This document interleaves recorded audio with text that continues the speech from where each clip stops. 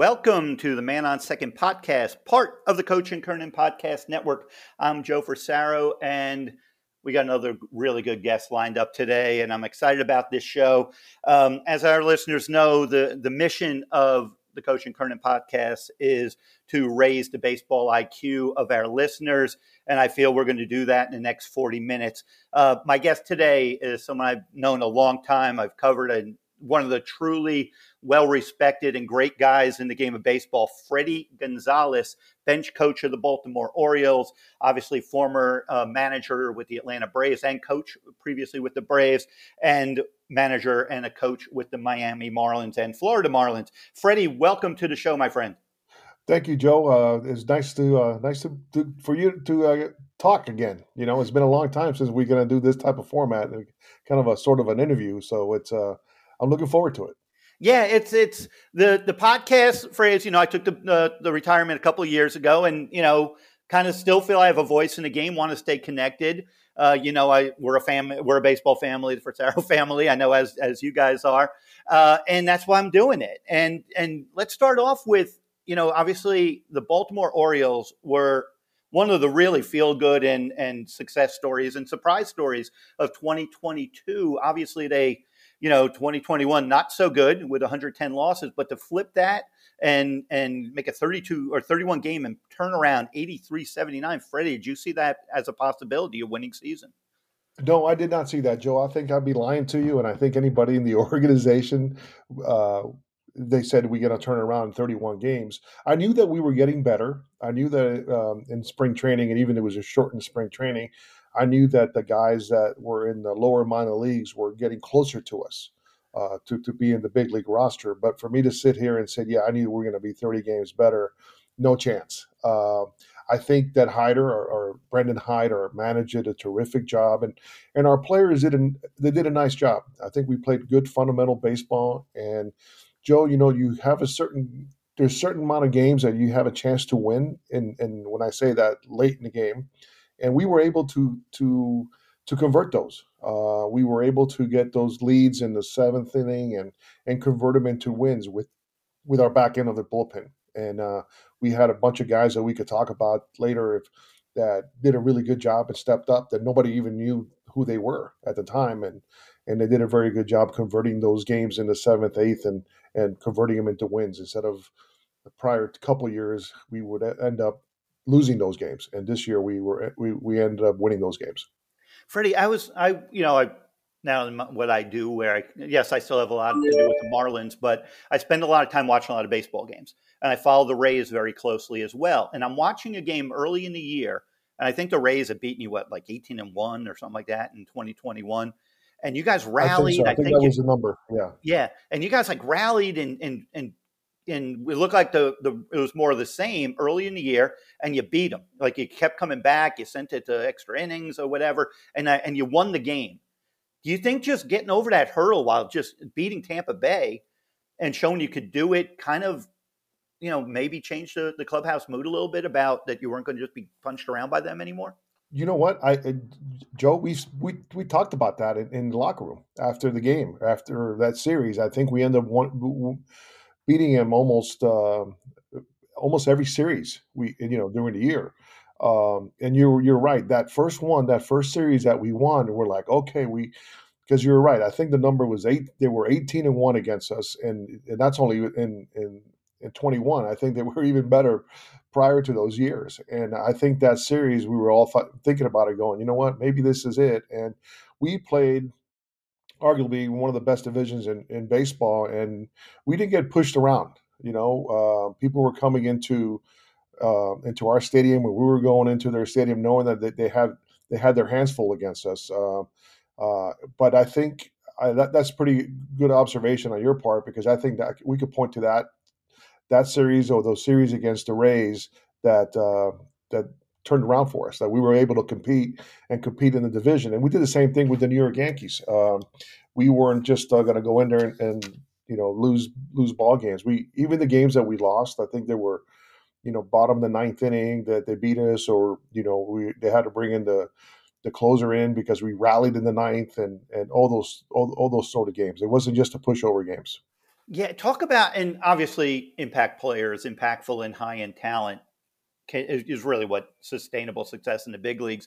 You could have your moments and guys could and do well, but it seemed like the season in Baltimore really changed also when Adley Rutschman got called up. And can you speak about him? I know you were a catcher in your day. What this kid is, and for our listeners, obviously he's a known commodity in the industry, but really let people know who Adley Rutschman is. I tell you what, Joe, this guy came up, with all and we all been there, and we all kind of roll our eyes because uh, the organizations in baseball try to promote these guys, and they're on billboards everywhere, and they're on every front page publication around town, and you're going, please don't do that. Let these guys come up and get some at bats, and because they're going to struggle. But this young man, it was impressive. He struggled a little bit offensively, but from what I saw in the catching position, there's a lot. They throw a lot of stuff in the catching position. Not only do you have to hit, you have to handle the pitching staff. You have to prepare with the scouting report for that particular uh, night. You have to gain the trust of your pitchers, and by the way, you got to produce. And the biggest thing I saw this young man do is this guy. His learning curve, Joe. It might be the shortest learning curve I've ever seen on any young man. He makes a mistake or doesn't do the right thing. It doesn't take him 50 at bats to figure it out. It doesn't take him 7 innings to figure out that he's been calling the wrong pitches. It takes about two at bats, and he goes, "Okay, I got it." And he's prepared. He is really prepared. He's really can separate for a young player can separate the catching end of it to the offensive end of it. He goes out and hits a double and scores, a 2-run double and comes in, and he's ready to go to work with that pitcher. And vice versa. If he goes 0 for 3 with 3 strikeouts, he doesn't care. He's going to go out there and try to finish that shutout he's been catching. He is. I think he's just going to continue to get better. And he was a traditional catcher. What I mean by that, he doesn't put a knee on the ground, and I think his catching metrics were really really high. With the strike zone, he does a great job presenting the baseball. Might be one of the best blockers of the baseball that I've seen. Traditional, and I can't say anything bad about him. He is a tremendous teammate. If you watch him after every inning, no matter if the pitcher gave up 4 runs or he punched out the side, he meets him at the foul line every inning, every time, and he brings him in and they talk baseball, and it is just a special thing to watch, and a special player that we have, just watching him grow up and succeed in the major league level. And as we know, it's hard. It really is hard, especially in the catching position. It's interesting you mentioned, because I remember, you were there in Miami when Stanton got called up at age 20, and you would always kind of temper, because yes, as media obviously and organizations are hyping, sensational young talent, and you're right, you see it the more you're in the game. As good as these players are, we do tend to overhype them and put an expectation, and some handle it better than others. Obviously, it comes down to the player and the culture and everything. But you've kind of kept that. It sounds like that these guys. Hey, you still have to be what people think.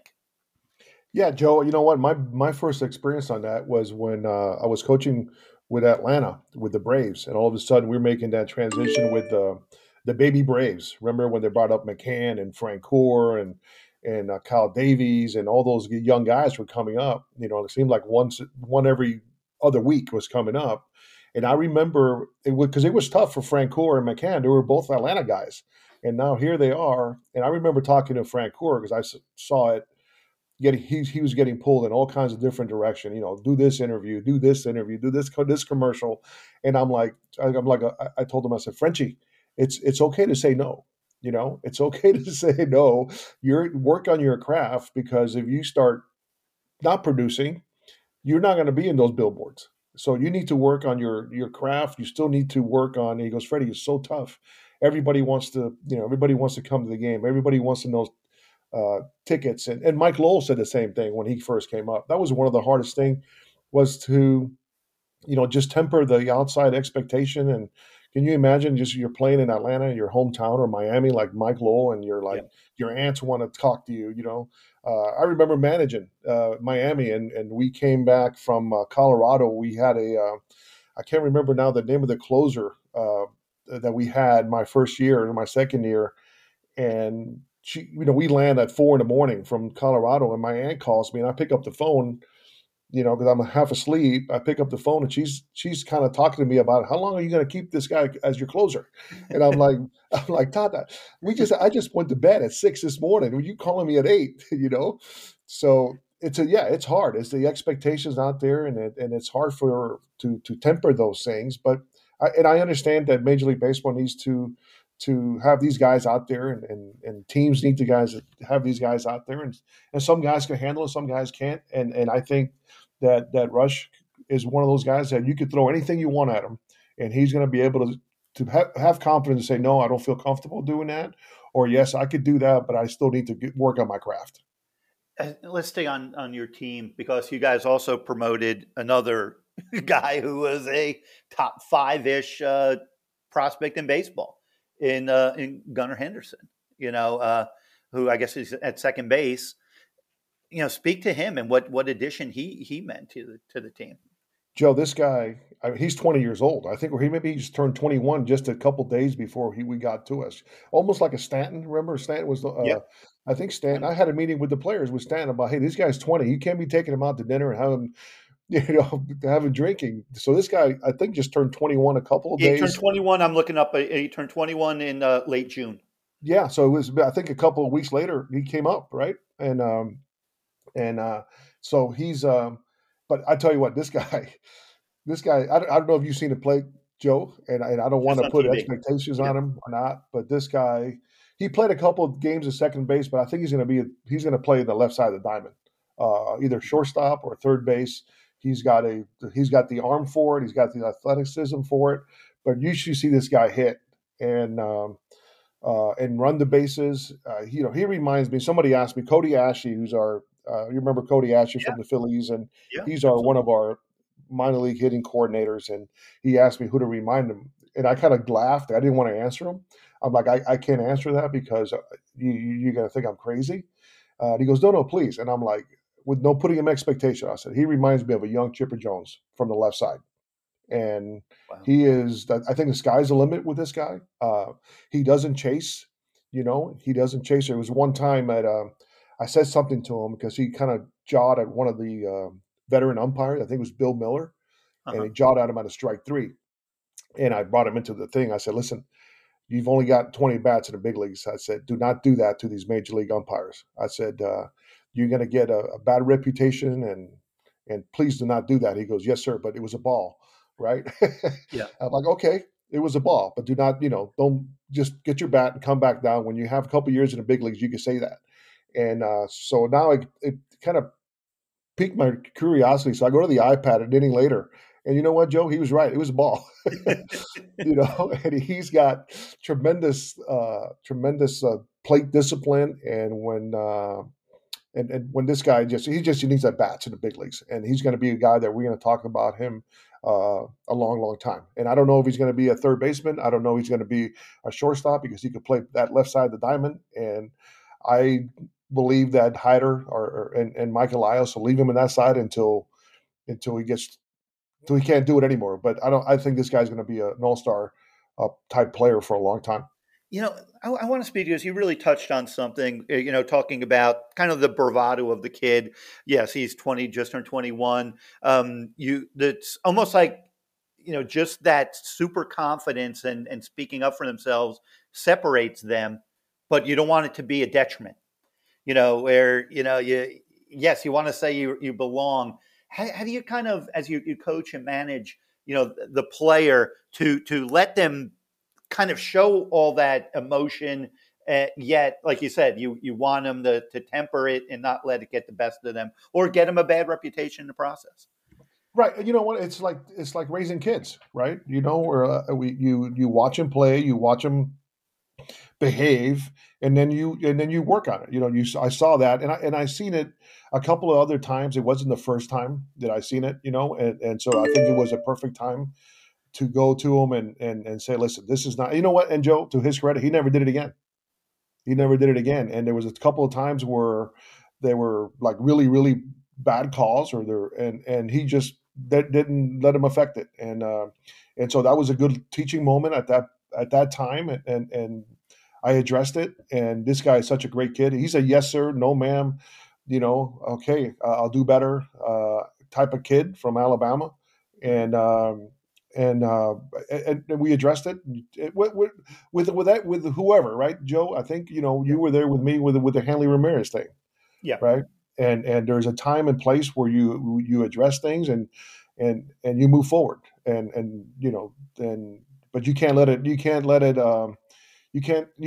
ignore it, because I think if you ignore those situations, it doesn't help the young man, and it doesn't help your team, and it really, for me, um, going back is like I'm like, you know what, I let the kid down by not addressing these things, and that's not part of coaching. If you see something that you need to address, you address it. And again, it wasn't an embarrassing situation with like it was with Hanley. It Yeah. was, we talked to him about. I talked to him in the bottom of the dugout. Nobody even knew we were talking, Yeah. and but you as a coach and as a father and as a teacher, you have to address those situations, because if not, it doesn't do those kids any justice.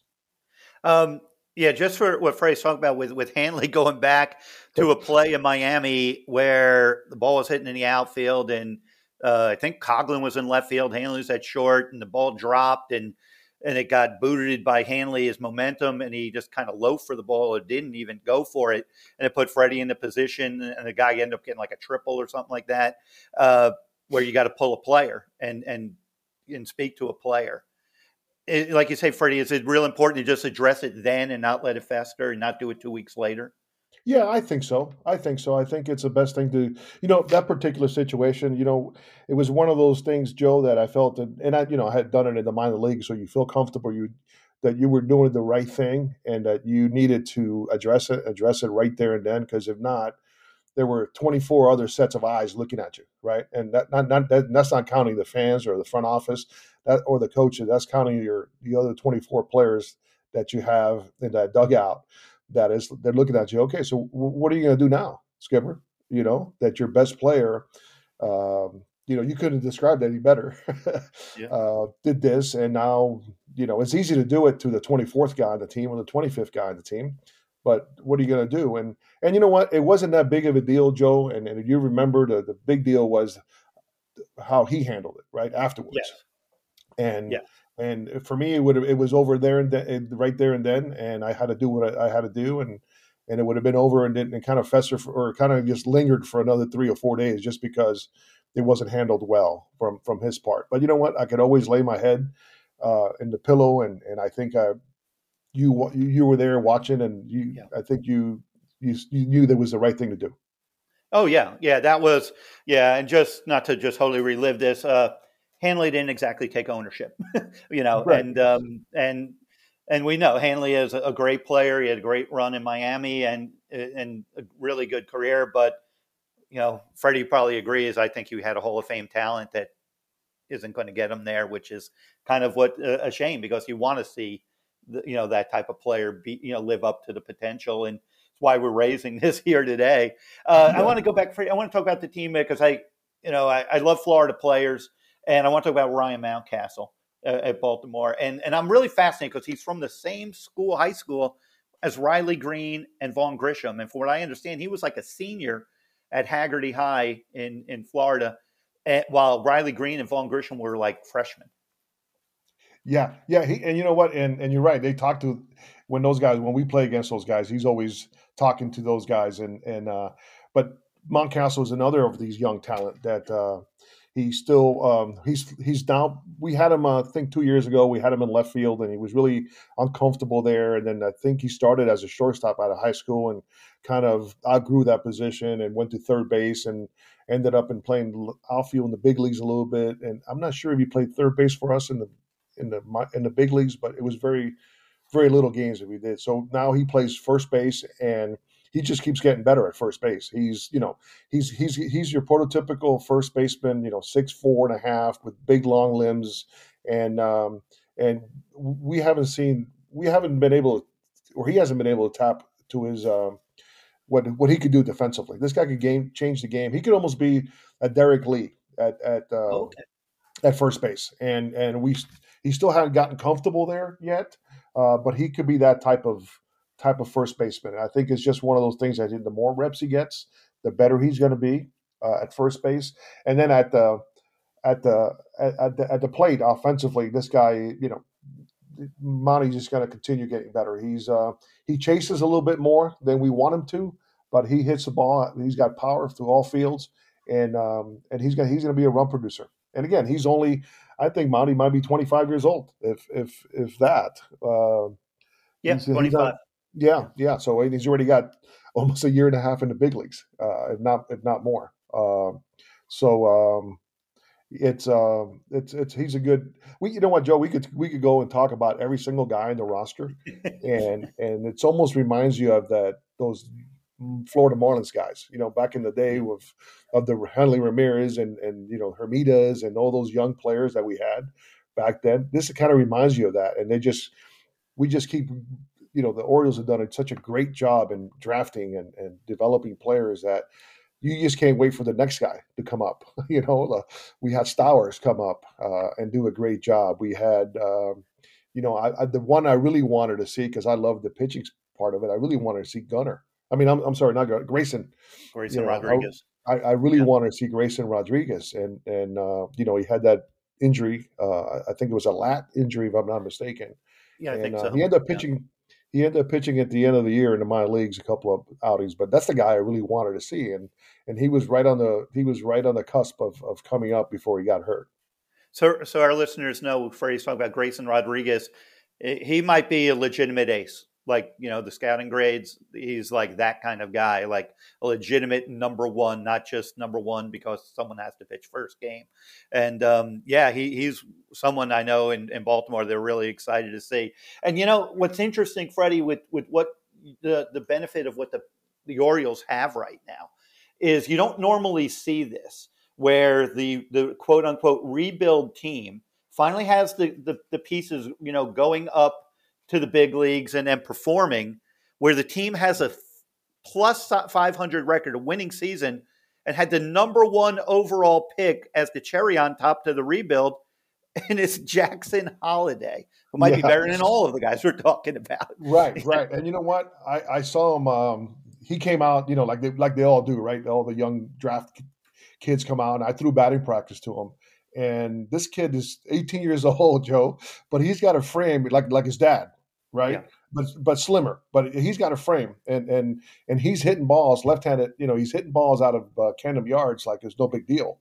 And I think our minor league people said this kid's really really going to be a good player. And it's all up to him how fast he makes it up to the big leagues. But he has that DNA that his father had playing the big leagues, and might be a better defender than his father.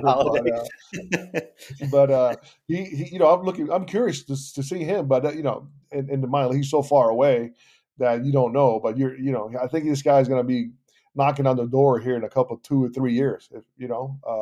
But you're right. It's young players. We got we could name the rotation that came up with Kyle Bradish and DL Hall came up and just we spot started him one day and DL Hall, and then we put him in the bullpen just to kind of control his inning and give him a feel for the big leagues. And he did a terrific job. It's 98 miles an hour from the left side, and it's pretty easy, Joe. Yeah, pretty easy. And that's DL Hall. And then Bradish came up and did a nice job. And so we're looking forward to this wave of these young, like they're closer. I remember my first spring training with Baltimore was what was it, 20, right?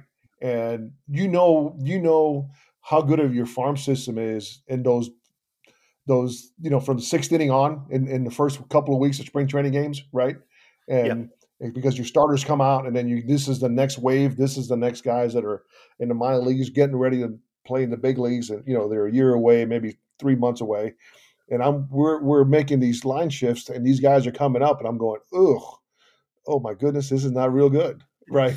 And Yeah. so last year, this spring training in 2022, I would just whisper to Hyder. I said, "Hey, let's get these starters out of here so we can watch these young players play. The Gunnar Hendersons and the Westbergs and those guys." It's like he goes, "No, we need to get the guys at bats." I go, "Really? Let's get these guys. I want to see these guys play." And these young pitchers. I go, "Hey, we know these guys are going to be in our team, but I want to see Westberg. I want to see Gunnar Henderson. I want to see Rutsch play a little bit. I want to see all these guys."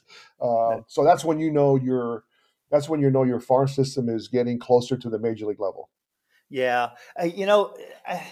One thing I like, Freddie, I like the legacy players, meaning the Jackson Hollidays being Matt Holliday's son. And I want to ask you, from your Atlanta days, do you remember seeing Drew Jones hanging around with his dad, with Andrew? Because obviously Drew Yeah, Jones but I was remember in Arizona. Joe, I Because remember I seeing when he remember was all like the kids 5 we used years to see in the old. clubhouse all the time. Yeah, I remember him seeing him 5 years old, and what a shame, that this year is he playing in the fall leagues? I know that he hurt No, he himself. got hurt. He had surgery. Yeah, sorry, so he missed this whole year. Yeah. He signed and he got like a shoulder issue. He'll be ready by spring training, but it was one Okay, of good. those like August injuries, like a week in the camp, he hurt his shoulder. Yeah, no, I knew that he had surgery. I didn't know if he was able to play in the fall league. So they're going to go He by was spring not. training. He was not in the full. No. Okay. Yeah. Yeah. You know what? Those guys, there is something to be said about those kids that grew up in the locker room, with their fathers. They know how to behave, right? And I think I have not run across one that does not respect the game or respect the coaches. Mhm. Those legacy players that you're talking about. And I've had, right here in Baltimore, we have two with Phil Nevin's son, Tyler, Okay. and then Tyron Varvra, who is his father was a longtime major league coach with the Twins, and also I think with the Tigers there at the end. And you talk about two great guys to have. So yeah, I've never not run across a player that grew up in the big leagues or in a professional locker room clubhouse, or a son of a coach doesn't have that little extra. You know what I mean? Oh, no question. No question. I always remember back in 2003 when Pudge Rodriguez with the Marlins and his son Derek was like 7 or so years old, and they would play catch right there at the football stadium. There was no rail in front of the field; you just ran onto the field, and you just sit there in the dugout and you'd watch. And Pudge would have catch with his son, and he's throwing the ball to him like he's trying to throw a guy out at second. And the kid's like 7 years old and he's catching these missiles. And then, his son's pitching in the big leagues, 15 years later. Yeah, And it's that's right. like, I'm not shocked, Yeah. Hey, Freddie, I want to ask a little bit because the game's evolved. You've obviously evolved. I've evolved. Otherwise, I'd just totally be retired. How different is it, now to manage and coach the player? And, obviously you're so influenced by Bobby Cox. Is that style work anymore, or even part of it? Or is it morphed into combining with analytics? How do you kind of view where we are? That's a great question, Joe. I think the style that Bobby Cox, still works today, because his style was he communicated, he talked to these guys, and that's what made him a Hall of Fame manager. It wasn't, he had that reputation of being a gruff guy or whatever, but he talked to these guys. These players that he had knew exactly what he wanted them to do. He knew, and he trusted those guys. So that style still works here. And these guys want more of that. Actually, they want more. They want to be involved in decision. They want to be involved in what kind of food the clubhouse is serving, and what time we're leaving on the bus, and that's fine. That's the generation that these are our sons, Joe. Yeah. I got a 29-year-old son and a 31-year-old daughter, and that's you're coaching these guys that age group. And so you gotta evolve, like you said, and I think I'm better now than I was when I first managed in the big leagues, and it's you have to learn, you have to take the analytics, and some of the stuff that you go with the analytics, Joe, is what we would call a gut feeling. but it really is not a good term to be called gut feeling. It's called, I've been in this road before many times, and I know that it's going to turn good or bad because of the history, my experience, right? And now they have it in the numbers, and they give you all kinds of numbers. But some of the stuff, there's only been a few stuff that they have given me to run a game, right? Yeah. Not to evaluate a player, to evaluate spin rates or any of that kind of stuff, but to run a game, to actually run a game. There's only been a couple of things that you go, I didn't think about this when I was managing, right? But for the most part, the stuff that we use now running the game, uh, we did back then, and we did it because of we spent 6 years managing in the minor leagues and 6 years, or 6 years coaching in the big leagues and all kinds of winter balls. But now they have it; they give it to you in a numbers thing, and it's fine. It's not rocket science. It's just running the math, and they can run it and simulate it in a computer, and they give you the information in a matter of minutes, where um, it would take you 4 hours to come up with a game plan. And I embrace it. I embrace a lot of stuff, and then a lot of stuff that um, we fight, or we won't fight, but it's not, we argue, or it's a good conversation, better than an argument or a fight. And it's like, no, I'm not biting on this one. Give me, tell me more. I'm not just going to give me this and this, I'm going to believe this. Tell me more, because this is what I'm thinking. And so it's a healthy dialogue back and forth, and I've learned a lot, and I think I have taught a lot to these young analytical guys. But I think the number one thing is um, it's communicating, probably more so than ever, more so now than ever. I think it's everything is. You almost have to have a guy, Joe, that's in charge of uh, the social media or the texting, Yeah. because everything is, we get lineups out like, an hour after a game, and, nobody's there. So you might as well not post it, because nobody's there after an hour after a game. But we have a guy that puts it out in a text form. He puts out the schedule the night before for the next day, the night before. It just all the information. It's on social, on some kind of platform. So they're communicating that way, uh, and it's been really fun learning and talking to a guy. And I think we have the number one guy that maybe started all this with Sig Medal, Uh-huh. and it's been great for we come down and talk analytics and talk baseball, and we give him our point of view because of what how we ran the game that particular time, and he gives us his numbers and his view on certain situations in the course of the game, and it's been fun, and I think it's been a great collaboration between myself and Hyder and Sig and the analytic department, and at the end of the day, Joe, it's the better player wins. Yeah. Whoever has the best players wins. And But it's been good, and you evolved. If not, Joe, if you don't evolve, and you can't stay in this game, right? Yeah. You Yeah. can't I stay in mean, this game. You got to do something else. And I'm too young, and I love this game too much not to evolve. yeah. I mean, when I was at MLB.com, the big boss every year would have a holiday party up in New York, and it would be like the Tuesday after the winter meetings, and I'd always make sure I had like 5 minutes with him just to kind of get an overview, because I never really wanted to be blindsided. I want to know what the next year might bring. And he one time he said, "You evolve or dissolve." That was his line. So you got to kind of go that way.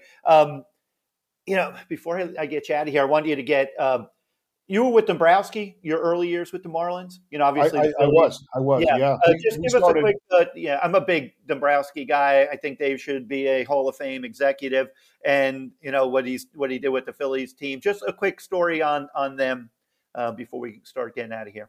Well, Dave started the Marlins back in when what was that, 1991, when they got the franchise. He was the first general manager, and he started the minor league with John Bowles, and I was one of the first coaches to hire in the minor leagues. And so I grew up with David as my coaching career. And you know what?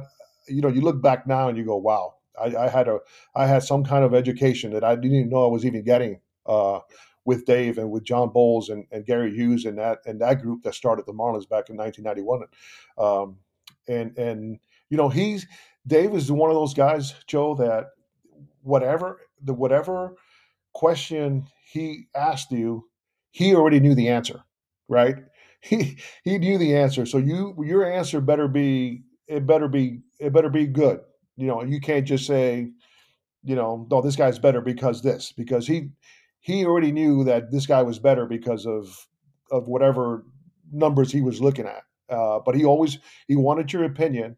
But he was I remember a story and I got to, I think Bowlesy was had back surgery or neck surgery, and we were there, and we had a game, and I was managing the game for a couple of days until Bowlesy got back from the surgery. And there was a game where Cliffy Floyd hit a ball off the clock. You remember the clock in Pro Player? Oh yeah, Right, that old clock there in left center field wall. And one of the umpires called it a home run, and there wasn't a home run, but they called it a home run. And I remember the umpire, and I'm drawing a blank on the umpire's name, but a big name umpire come to the camera well that sat right next to the dugout, and kind of borrowed the camera to look at the replay, right? And there's a picture in the Miami Herald, the Palm Beach Post, everywhere. And they got but there's no replay back then, right? Yeah. And I remember reading a big memo saying that nobody could use any electronic devices to look for to plays or anything like that. So they put Cliffy back at second base against the Cardinals. They put Cliffy back at second base, and I think we were down by 1 run or whatever it was over.